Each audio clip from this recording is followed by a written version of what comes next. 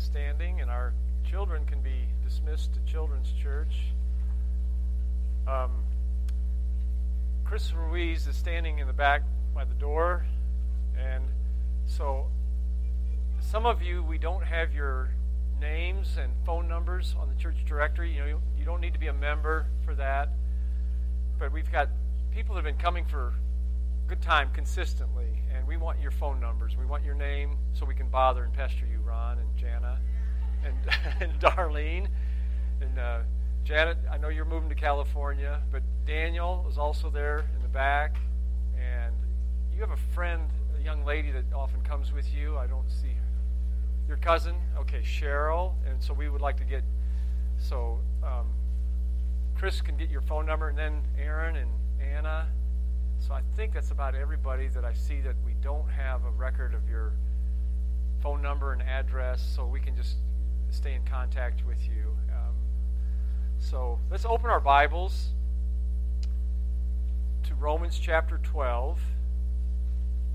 We're going to read verses 3 through 8.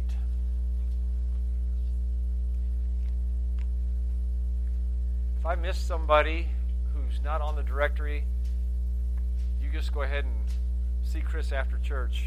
I think it's everybody that I recognize that's not on there, though. But if you're not, and you know you're not, or if you're wondering if you are, just talk to Chris. All right, Romans chapter 12, verses 3 through 8. For I say through the grace given to me, to everyone who is among you, not to think of himself more highly than he ought to think, but to think soberly, as God has dealt to each one a measure of faith. For as we have many members in one body, but all the members do not have the same function, so we, being many, are one body in Christ, and individual or particularly members one of another, having then gifts differing according to the grace that is given to us. Let us use them. If prophecy, let us prophesy in proportion to our faith. Or ministry, let us use it in ministering. Or he who teaches in teaching, one who exhorts in exhortation, the one who gives with liberality or sincerity, and he who leads with diligence, and he who shows mercy, literally, hilariously, with cheerfulness. Lord God, you have placed at North Valley individual members here who are gifted uniquely. God, we desperately need each other. And God, you have, in your wisdom, placed us according to your sovereignty. The Holy Spirit is sovereign just as God the Father and God the Son is. And you choose what gifts we have. And so, God, I pray today as we study this passage, we will understand better today what it means practically to be a living sacrifice. We pray this for your glory in Jesus' name. Amen. Go ahead and be seated. So, last week, I challenged you to memorize Romans chapter 12, verses 1 and 2. Now, I think my wife already knew the verse, but she quoted it to me this week. But does anybody want to just give a whirl at quoting Romans 12, 1 and 2 for us this morning? We'll all be so impressed if you can say it for us. Jana, did you? No? I'm picking on you. Anybody want to give a try? All right. I bet you Julian has it. Somebody's going to look me in the eye. All right. Romans chapter 12. We're going to just start there because we can see that verse 3 starts with the word for. So even though many of our study Bibles have a line across there, there's no line in the original text. In fact, the word for is connecting it all together. We find the word for in the start of verse 4 as well, the numerical 4. And then we see in verse 5, it starts with the word so, drawing a conclusion. And then the last half of this paragraph just picks up with a participle in verse 6, having. And it's sort of a causal participle. Because we have different gifts. So really, this is all one thought flow, flowing out of the idea of being a living sacrifice. So Paul says, I beseech you, therefore, brethren. And the word therefore is casting us back to chapter 11. So Paul is beseeching. He's pleading with people because of God's incredible mercy. That God's mercy is unfathomable. No one ever instructed God. No one ever taught Him. And His mercy and His grace is so amazing that God would blind and harden Jewish people so that the Gentiles could receive mercy. And through their mercy, provoke unbelieving Jews to jealousy so that they might receive mercy, because God has concluded, God has confined, God has put us in a net all under sin, so that everyone might look to God for His mercy. And so therefore, by the mercies of God, Paul is beseeching us to present something. And he wants us to present our bodies. And he tells us how to present them as a living sacrifice, holy, acceptable unto God, which is your logical, it is your reasonable form of spiritual worship. We're not to be conformed, put into a mold of this age. Rather, we are to be transformed, and the means that we do that is the renewing of our mind. And when you renew your mind, you are able to put things to the test. Is this God's will for me to be thinking this right now? I'm renewing my mind. Is this God's will for my hands as a living sacrifice to do this right now? I'm testing these things. As a living sacrifice, is it appropriate for me to be listening to this? I have offered all of my members to God. Is it appropriate now for me to be using my tongue in this manner, speaking these words? So as you renew your mind, you are able to prove what is that good and acceptable and perfect will of God. I say, therefore, or Paul says, for I am saying to you through the grace given to me, to every one of you not to think of himself more highly than he ought to think, but to think soberly as God has dealt to everyone a measure of faith. So you can see how these are connected. So we know what the foundation of Christian living is all about. We studied that last Sunday, and I'll go over it really quickly. We present our bodies. That is the foundation for Christian living. Here I am, Lord. Here's my life. I want you to use me. We do this in view of God's mercy. That's the right and proper response to God's mercy. His mercy is withholding His judgment and wrath that we deserved. And because God has withheld that and given us mercy, the proper thing is to present ourselves. Notice that Paul wants us to present our bodies. The word present means to yield or to surrender, to offer to God a holy offering. It's reminiscent of the Old Testament when they would bring an offering and the whole entire offering would be burned. It would be consumed on the altar. All of it belonged to God. And in the New Testament, we don't bring animals, we bring ourselves, and all of us brings and belongs to God. That means God desires our heart, God desires our emotions, God desires our wills, He desires our heart, our thoughts, our actions, everything. We bring it to God. This is our reasonable, and the Greek word is logikia, where we get logical. It's only reasonable, it's only logical in view of all that God has done, that God, I want to give it back to you. And the sacrifices of God are this. They are a broken and contrite spirit.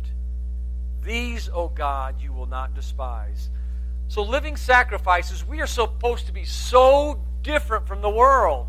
We are not to be conformed to this world, and the Greek word for world is ionos, where we get the word eons, or ages of time, and so it has a little bit different idea than the cosmos. We're not to be conformed to this age. It's this present generation. We're not supposed to be conformed to the political age that you and I live in. We're not to be conformed or poured into the mold of the social norms of this world. We're to be radically different from that.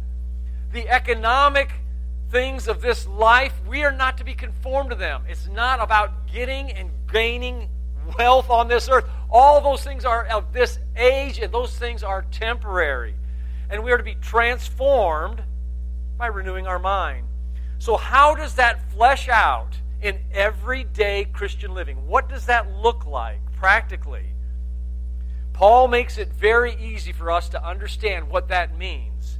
It means that you and I find out what our spiritual gift is, and we use that as a part of our living sacrifice, understanding how God has uniquely gifted you.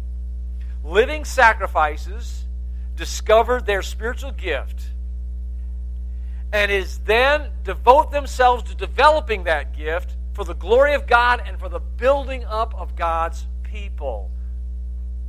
Our passage today starts out with the word for, indicating there's a connection between presenting ourselves and then our giftedness within the body of Christ. So first of all, I want to point out this morning, for I say to you through the grace given to me, to everyone who's among you, not to think of himself more highly than he ought to think, but to think soberly as God has dealt to each one a measure of faith. Verse 4, for as we have many members in one body, but all members do not have the same practice or same office, same function, so we being many are one body in Christ, and individually we are members one of another. So the first thing that I really notice in this passage is that living sacrifices must be in community. A living sacrifice must be in communion with the body of Christ. I cannot function as a living sacrifice unless I am part of a local assembly. Now, I've often been challenged with people when I mention the notion of church membership. And I often hear this, that there's no explicit verse anywhere in the New Testament that says I need to be a member of a church.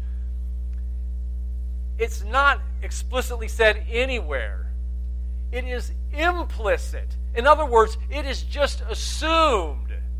It is just taken for granted that when you get saved, you become a part of the body of Christ. It's just what it is. Now, those bodies, the universal body of Christ, has to meet in a location, right? And so if you look at the New Testament, the pattern is so clear.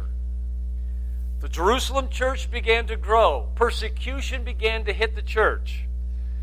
And so what happened is that the believers went everywhere, and what did they do? They went preaching the gospel of Jesus Christ, and when people accepted Christ, they began to gather together almost instinctively for the purpose of edification, sanctification, comforting one another, and for multiplication.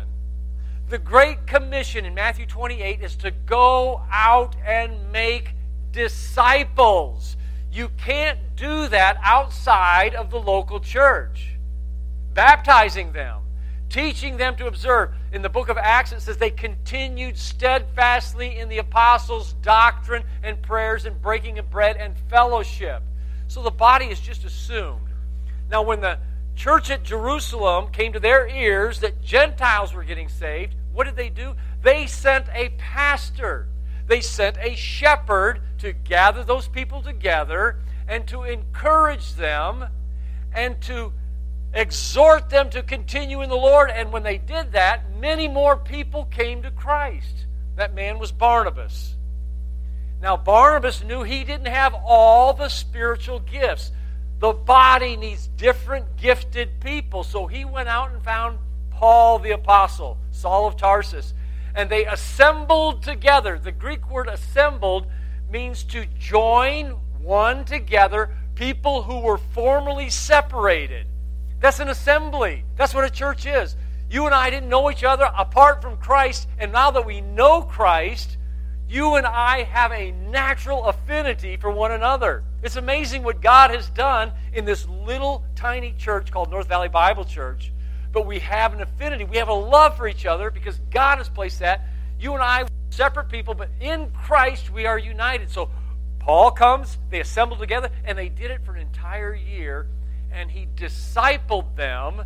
And at Antioch, this is where they were at, they were first called Christians. And it's interesting, it was out of the church at Antioch that the Holy Spirit calls two of the church leaders, Paul and Barnabas. Come into the work that I have called you and separate yourself. And the church sent them away by laying their hands on them, and they went out and they formed local assemblies. We have the pattern throughout the book of Acts. So membership is just almost implicit in the New Testament. So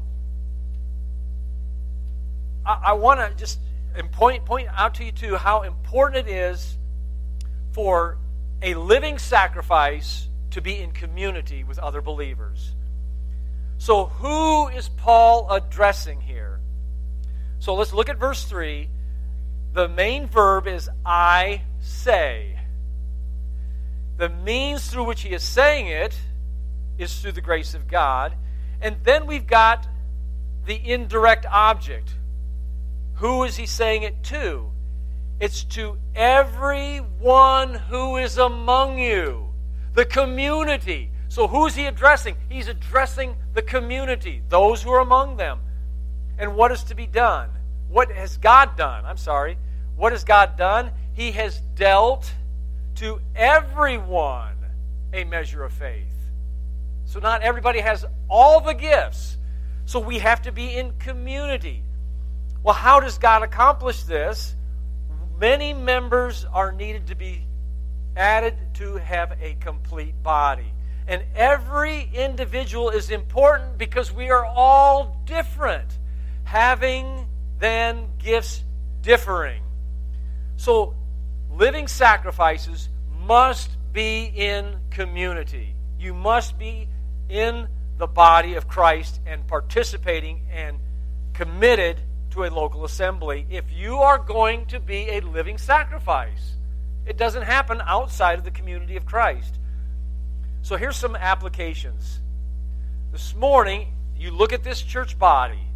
Everyone has a spiritual gift. Everybody has a spiritual gift. I was reading the book of Acts this morning.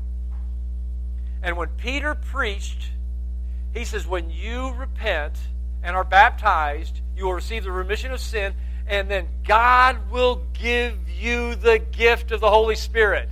And so when the Holy Spirit comes and resides, He then endows you with a spiritual giftedness.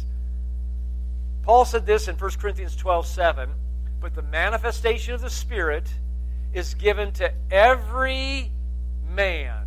Now that man is generic, every single person. And why? It's to profit all of us. So that's one simple application. Since each person has been given a measure of faith, we therefore are we are accountable to the body of Christ. Because you and I have a measure of faith, you and I then have to use that gift within the body, and I am accountable to one another. We are accountable to each other as the body of Christ. That's why It has to be done. Living sacrifices must be in community. And because unity is provided through diversity, no one, not a single one of us, have all the spiritual gifts necessary for maturity. I have got to be in community with you, and you have to be in community with this local body if you want to grow spiritually. You will not grow apart from the local church. You will die and you'll get cold and you'll get indifferent. Paul wrote the Ephesians, same context, the context of spiritual gifts, in Ephesians chapter 4, starting with verse 11, and then down you get down to verse 16, and it says this, from whom, the whom is Jesus, from whom the whole body, that's you and I, we are fitly joined together and compacted, by which every joint supplies, according to the effective working of the measure in every part. And what does it do? It makes increase of the body unto the edifying of itself in love. I will grow so much more when I'm around the body of Christ.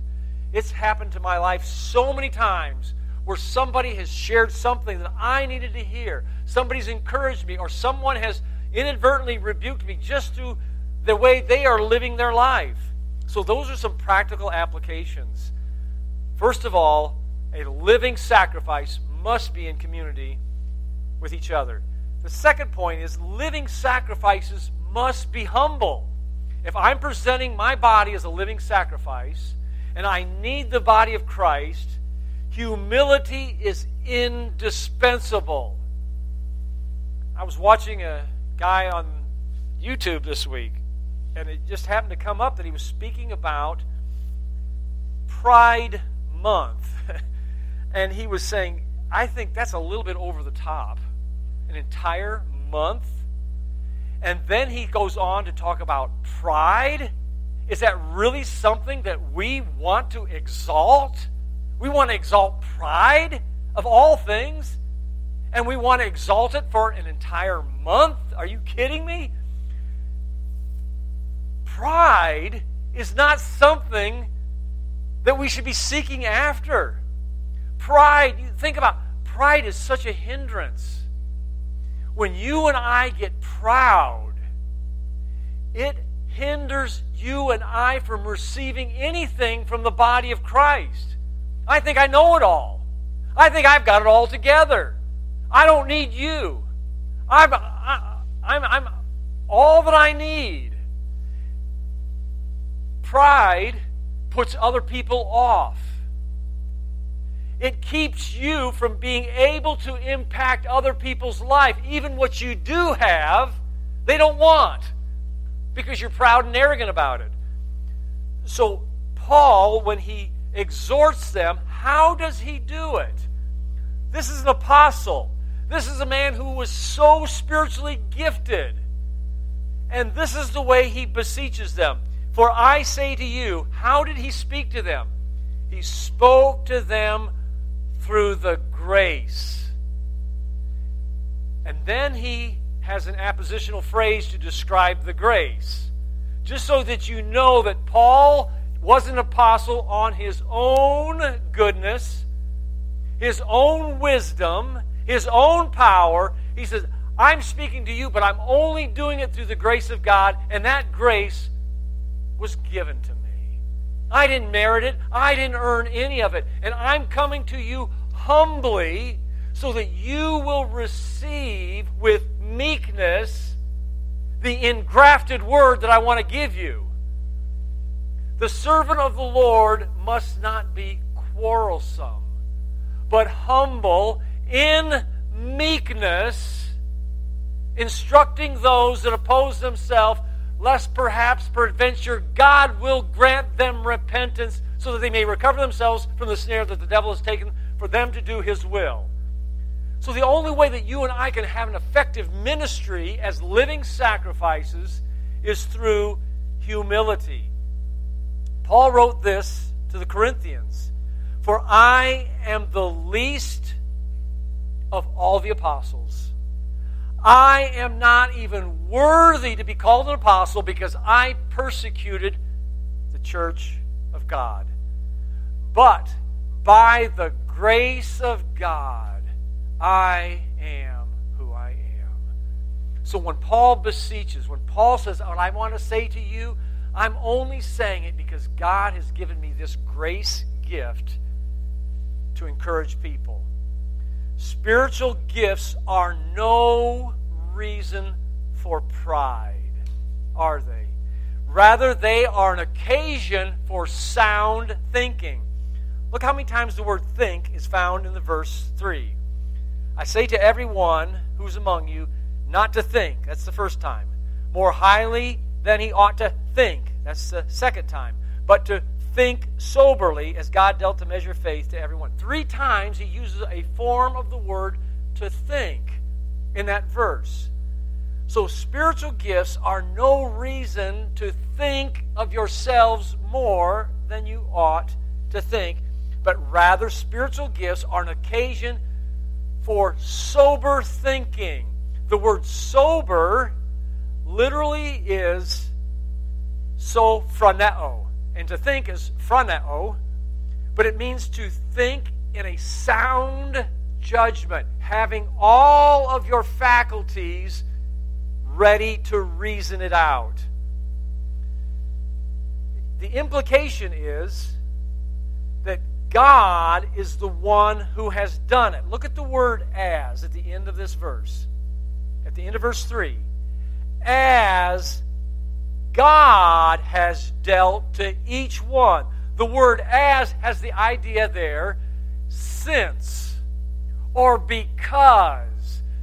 God has the one who's dealt it. God is the one who's gifted the person. Humility promotes unity. Humility realizes that the gift is from God, and I cannot take any credit for it. One of my favorite verses that I've memorized is 1 Corinthians 4:7. And it goes like this. It's a bunch of rhetorical questions. The first question is, "For who is it that makes you to differ from another?" The obvious question, the only reason that you're different from somebody else is because God has made you uniquely. For who is it that makes you to differ from another? And the next rhetorical question, "And what do you have that you didn't receive?"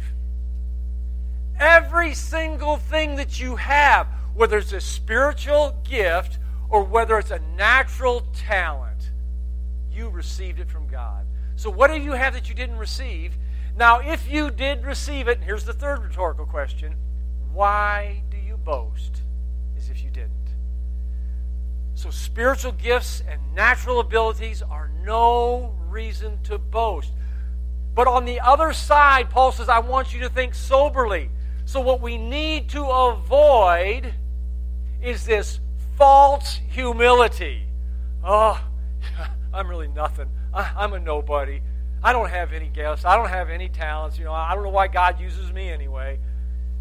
No, that's nothing but false humility. That's why Paul says, I want you to think soberly. Pride prevents us from being teachable and receiving something from somebody else. And false pride puts people off, and it keeps you from appreciating your giftedness and what God has done for you. I loved the video this morning.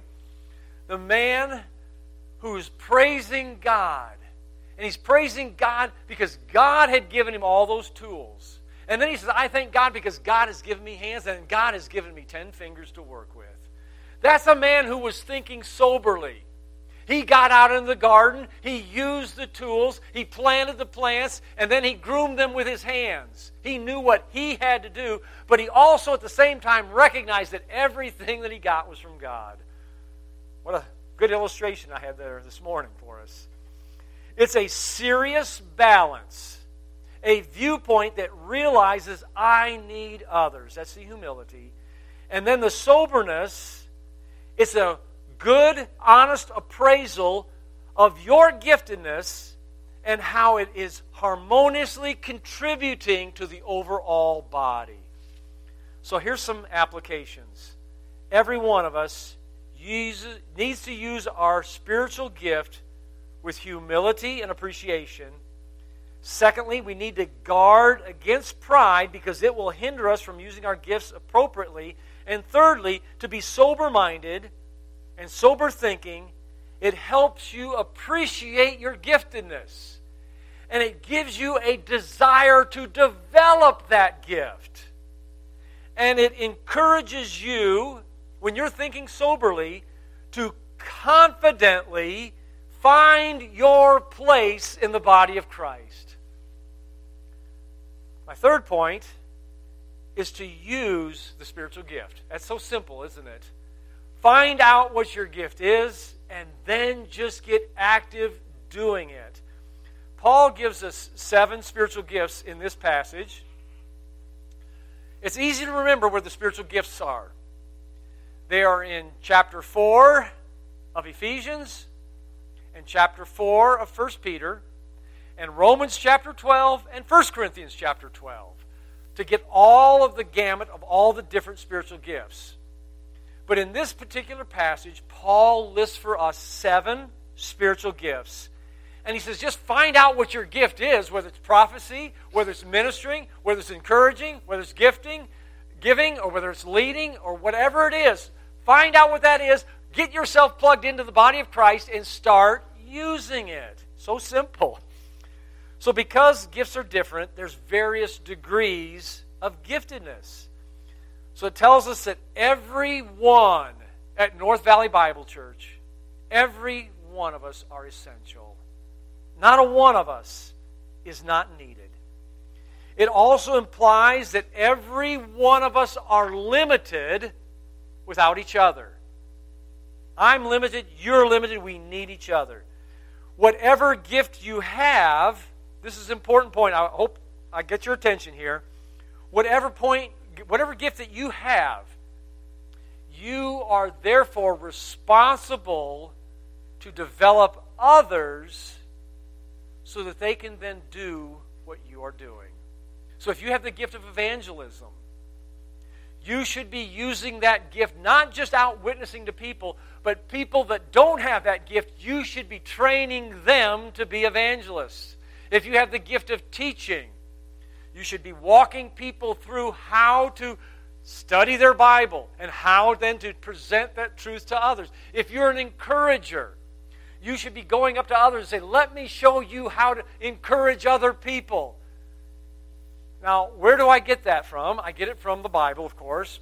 But Ephesians chapter 4, verses 11 says, He himself gave some, that's speaking about Jesus, when He ascended up to heaven, He himself gave some to be apostles, some prophets, some evangelists, and some pastor teachers. And then we have the word for. This tells us the purpose of those gifted people. For, it's the word pros in the original language. The reason I'm giving it to you because the word for is found twice in that verse, but they're different Greek words with different shades of meaning. The first for is the purpose. Why does God give gifted people to the body of Christ? For the equipping of saints. That's why you're in this body. That's why you have a spiritual gift. It's so that you can equip somebody else to do what you're doing. The Greek word for equip is katartizo, and it's used twice. That gives us a good understanding of what that really means. The first time it's ever used in the New Testament is Mark chapter 2 and verse 17, when the apostles were mending, katartizo, mending their nets. So when you are equipping somebody, you are taking somebody who's not useful yet, got some holes, got some frayed edges, and you are then mending them so that they can do what you are doing. So that's the first for equipping. And then the next preposition that's translated for is the Greek word epsilon iota sigma, or pronounced ice.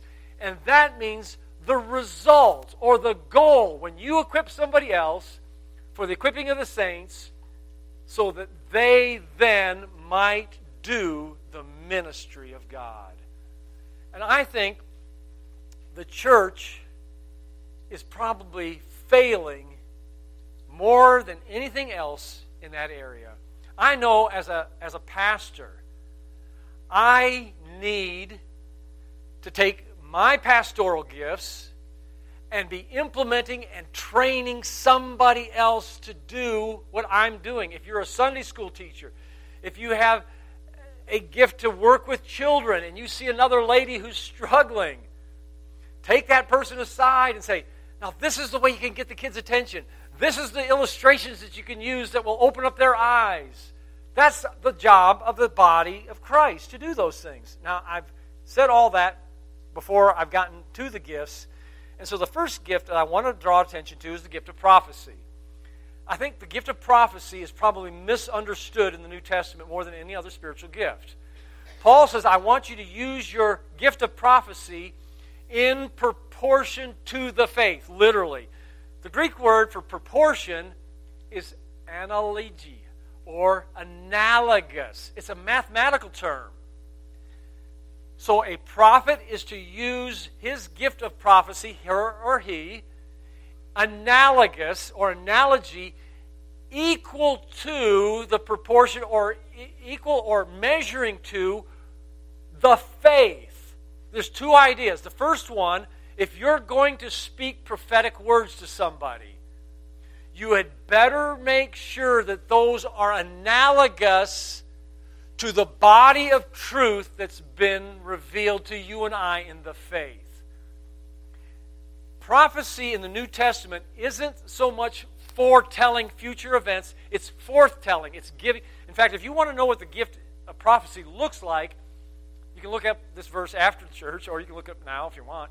1 Corinthians 14:3. There's three words that describe prophecy. Prophecy is exhortation, it is encouragement, and it is comfort. Those are the three things that a prophet does. He speaks encouragement, exhortation, and he speaks comfort, or she does. Now, the reason I'm saying that the New Testament prophet isn't an inerrant person who just saying, oh, thus saith the Lord, because in that same chapter, in verse 29, it says, when one prophet speaks and other prophets are in that room who have that gift, they are to judge it. They are to discern it. Say, wait a minute, brother, I think you're a little bit off there. Brother, I think you got the right idea, but you said this, and that doesn't accord to the faith. That's not what God is actually saying there. And I have observed this gift at our Sunday school. It's beautiful to watch this. As somebody who has that gift of exhortation says, you know what, I think this verse is telling us to do this. And then I'll hear somebody else on the other side of the classroom say, wait, I think that's not exactly right. And as we're judging it and we're sussing all those things through, so that's kind of what the gift of prophecy is. I'm kind of rambling up here. So let me just give you the three definitions of prophecy again. The first word is edification. That's what a prophet does. He edifies. That's to build someone in their faith, to advance someone in their spiritual growth. The second word is exhortation. That's to give instruction and also admonition. It's to reinforce or to correct. It's to push someone on forward to what they're doing correctly or to guide them and hold them back from doing what is wrong. Exhortation. The third word is to comfort. The word comfort literally means to provide hope in a trial. So a prophet comes alongside and he sees how God is going to use that difficult situation. And he speaks comfort to that person. He speaks hope to that person. He tells them, this is how God has used that difficult situation in my life, and I can see what God is doing in your life. That's what a prophet is. He's able to take application from the Bible to a current situation in your life. So that's the first gift. Now, I already talked about how it's safeguarded. It's to be done in the analogous or the proportion of faith. One other idea, that idea of proportion of faith, is that you and I need to be very, very guarded in what we say. It's in proportion. It's the idea And here's where the mathematical part comes out. It means that it needs to be, the prophet, when he speaks, needs to refrain from speaking if he is uncertain about what he's going to share with that person. So if you're a prophet or you want to give somebody comfort or encouragement, err on the side of caution. Now, never mind. I'm not going to go there. Okay. Let's go to the next spiritual gift, ministering. Okay, when we think of a minister, we think of somebody with a robe and a white collar. But that's not what Paul's talking about here. A minister can be somebody who preaches the gospel. But this is more of a generic term. It's the Greek word diakonos. We get the word deacon. A deacon can be a male or a female. And I think in the New Testament era, in the New Testament time, I think husband and wife teams function as deacons together, a deacon and a deaconess.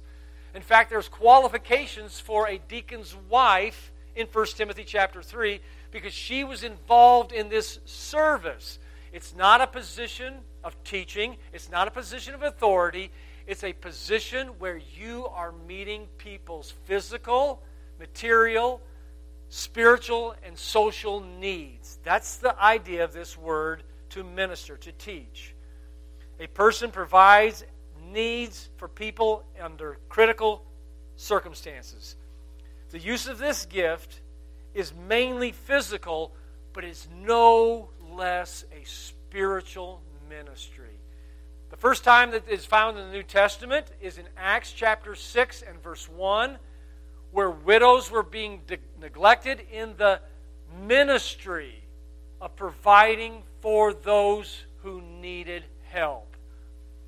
If you want to see how it's used in another passage, let's just turn over to Romans chapter 15, and we can see how ministry is providing needs for people who need the help. So in Romans chapter 15, verse 25 and 26, let's read it together. I'm not going to spend a lot of time here, but now I'm going to Jerusalem, and here's the infinitive. Why is he going? It's the same Greek word. I'm going to minister to the saints. Now, how is this? What kind of ministry is this? For it pleased those from Macedonia and Achaia. Go to the book of Philippians. You go to the book of 1 Corinthians, and you'll see what the Macedonians and the Achaeans were doing. They were taking up offerings to send a certain contribution to the poor saints who are in Jerusalem. That's what it means to minister. It means to see other people's physical needs and then put real application to it. Now, the reason I say that women were also involved in this ministry, if you look at Romans chapter 16, verse 1 and 2, Paul says, I commend to you Phoebe, our sister, who is a servant. The exact same Greek word. She was a diakonus. She was a deaconess. She was a minister. Not in the clergy type minister, not an ordained pastor. No, but she was a servant. She was a minister in the church at Cenchrea. And look what Paul encourages. That you may receive her in the Lord, in a manner worthy of the saints, and assist her in whatever business she has need of you, for indeed she has been a helper. That's what a minister is. You come along and you help people, many people, and myself also, Paul said. This lady was meeting physical, material needs, and it's just as spiritual as a gift of prophesying or teaching. The next gift, teaching. The word teaching, didasko. It's one who sets aside time for studying and then imparting knowledge, imparting doctrine and instruction for application. Now, Paul believed that Timothy had the spiritual gift of teaching.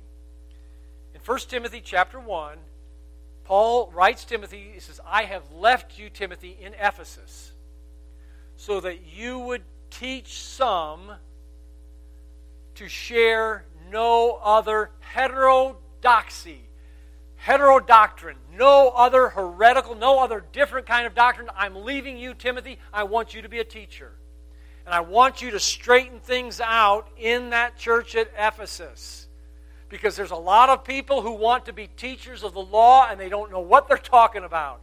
Titus was supposed to do the same thing. I'm going to leave you in Crete so that you will silence those who are teaching falsely. Now, Paul tells Timothy, I want you, Timothy, to study to show yourself approved. A workman who does not need to be ashamed, one who can rightly cut straight the word of truth. So a teacher is someone who takes great care in studying the Bible, making sure he understands the culture that is written to, the context, the grammar, the idioms, the figures of speech, and then he has the ability to teach that to other people.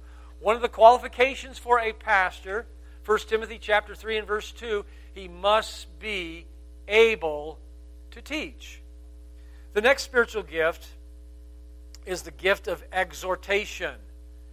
Para, that's alongside, like a paramedic or a paraprofessional, someone who comes alongside.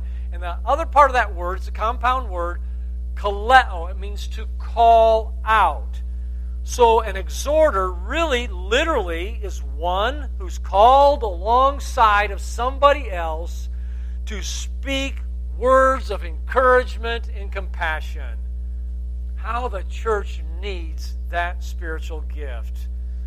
Barnabas, you know what his name literally means? Some of you Bible scholars, you know this. He was named Barnabas because he was the son of encouragement. So if we look at the life of Barnabas, you'll see a man who demonstrates the gift of encouragement. The first thing that Barnabas does is he sees a lot of poor people. And you know what that encourager did? He took his own property on the island of Crete, I believe it was. You can check me, I might be wrong. But he went and he sold that property. And he brought it to the apostles. And he says, here's all my possessions. I wanted to use it to help the poor. Now, when the church got scattered and Gentiles were coming to the faith, who did they pick to go and speak to these non-Jewish people? They picked an encourager.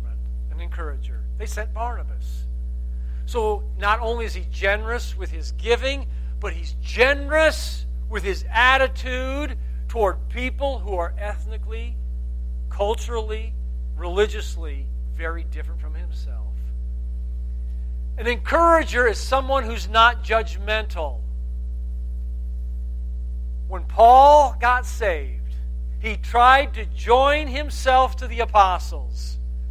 And they said, I ain't have nothing to do with you, Paul. You're trying to set us up. Who took Paul in and brought him to the other apostles? It was Barnabas. That's an encourager.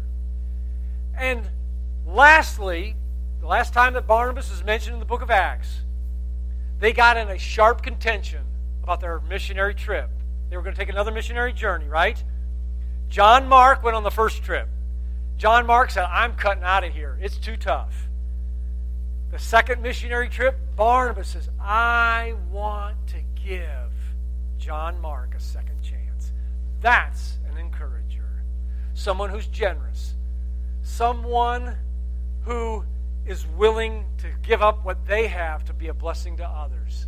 Someone who's non-judgmental about somebody else's culture, who can go and with an objective mind teach and correct those people. Someone who's willing to give somebody a chance without judging them. I'll take Paul in. And when John Mark got kicked to the curb by Paul, he says, I'll take this guy and I'll take him on a missionary trip with me. And you know what Paul writes at the end of his life? He writes to Timothy and he says, I want you to bring John Mark because that man is profitable to me. Why did Mark not just quit the ministry? Because somebody who had the gift of encouragement sought him out and said, you know what? I'm going to take him under my wing and I'm going to give this guy a second chance. And the guy was used So we really need that gift of encouragement. The fifth gift is the gift of giving. It is to be done, and the Greek word is apollos. And I'll give you a couple of references where that word is used. It's used in Matthew's Gospel on the Sermon on the Mount. And Jesus is warning people, don't lay up your treasures on earth, but lay your treasures up in heaven. For the light of the body is the eye. And if your eye is apollos, the whole body is full of light. He's talking about treasures. He's talking about money. Now it's translated, if your eye is good. But the idea is if your eye is generous, if your eye is genuine, you're not concerned about treasures on this earth. You are concerned about giving away your wealth, because the next verse is, you can't serve God and money. So a genuine, healthy, good eye is a liberal eye that wants to just share everything you have. Another time that this word is used is in Colossians chapter 3 in verse 22. Paul's writing there, and he says, servants, don't serve your master merely with eye service when he's watching you. In other words, kids up in the front row, don't just give pastor attention when he's looking at you. Do it all the time. He says, servants, don't do it with eye service, but do it with apollos.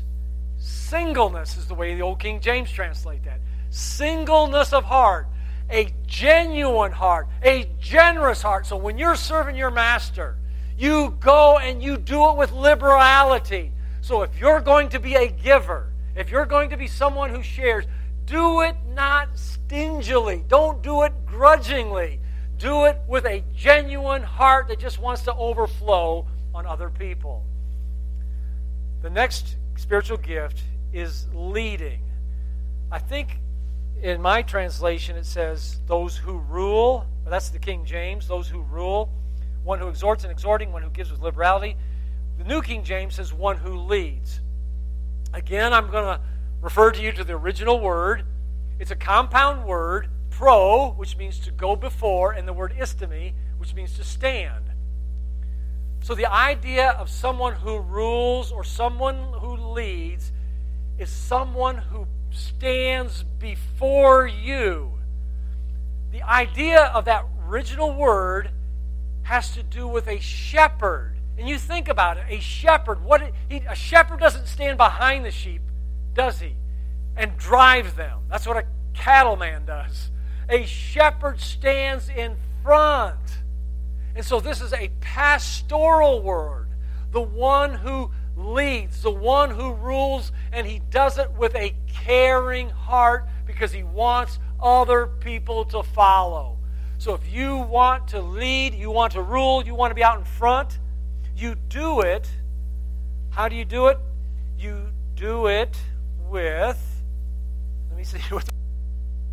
with diligence. Spoudazo. It's just being excited about it. Because people are going to follow somebody who's enthusiastic about what they're doing.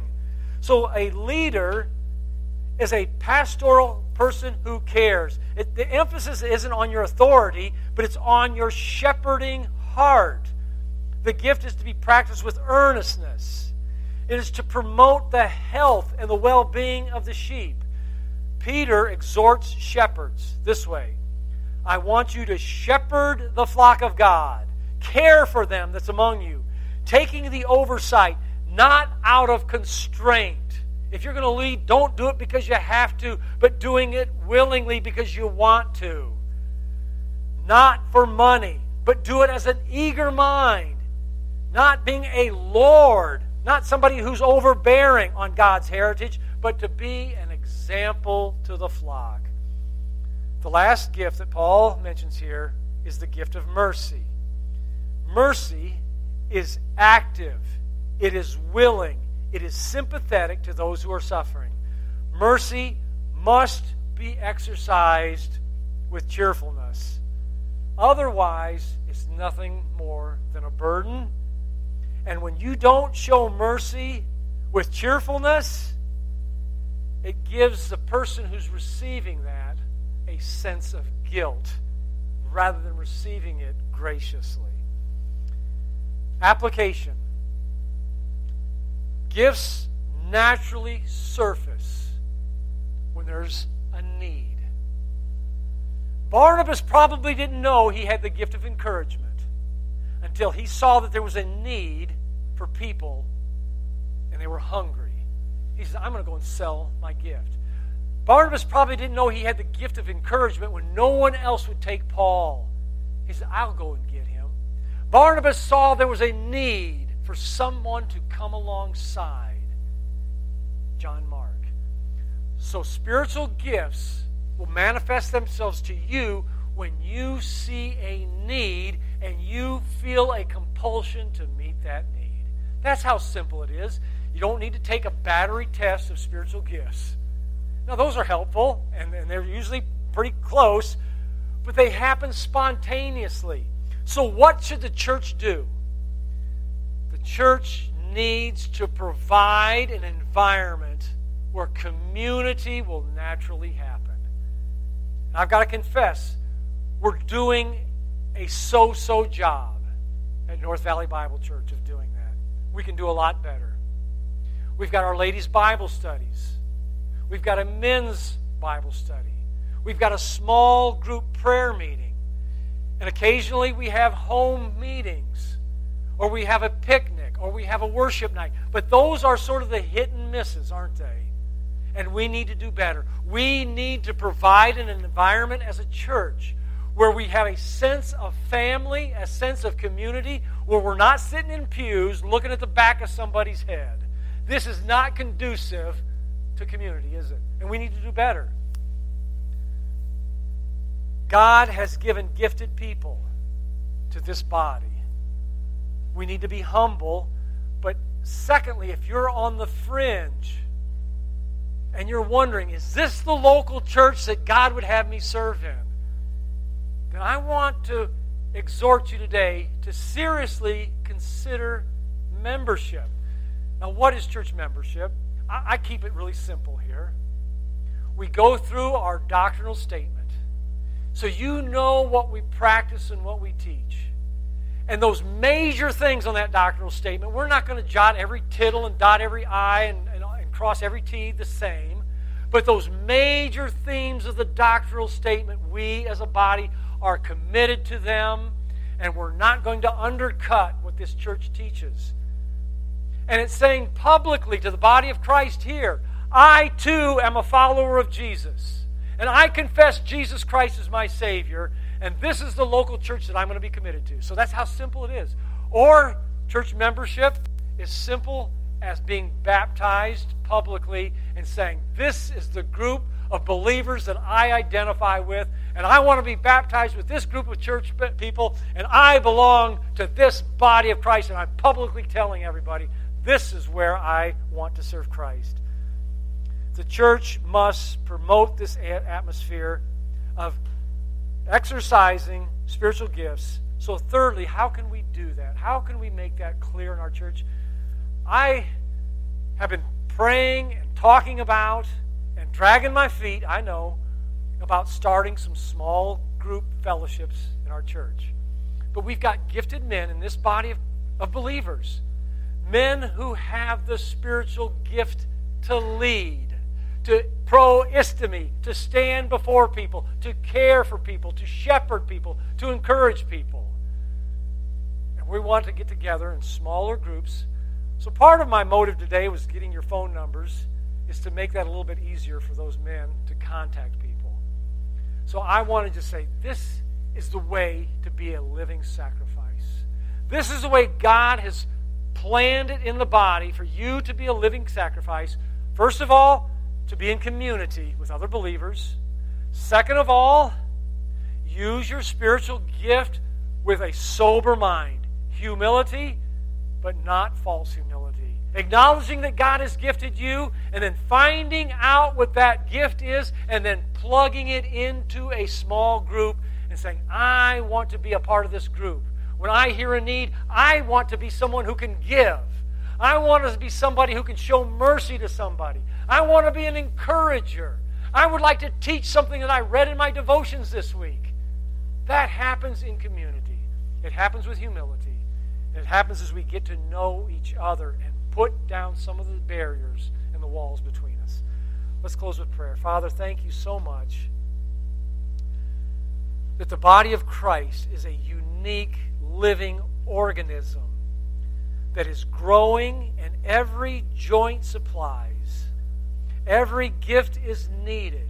And God, in your sovereignty, you have put the people together at this church so that we can mature and so that we can train others to do what we are doing. And God, that we can see the growth and the multiplying of your family on this earth. We pray this for your glory in Jesus' name.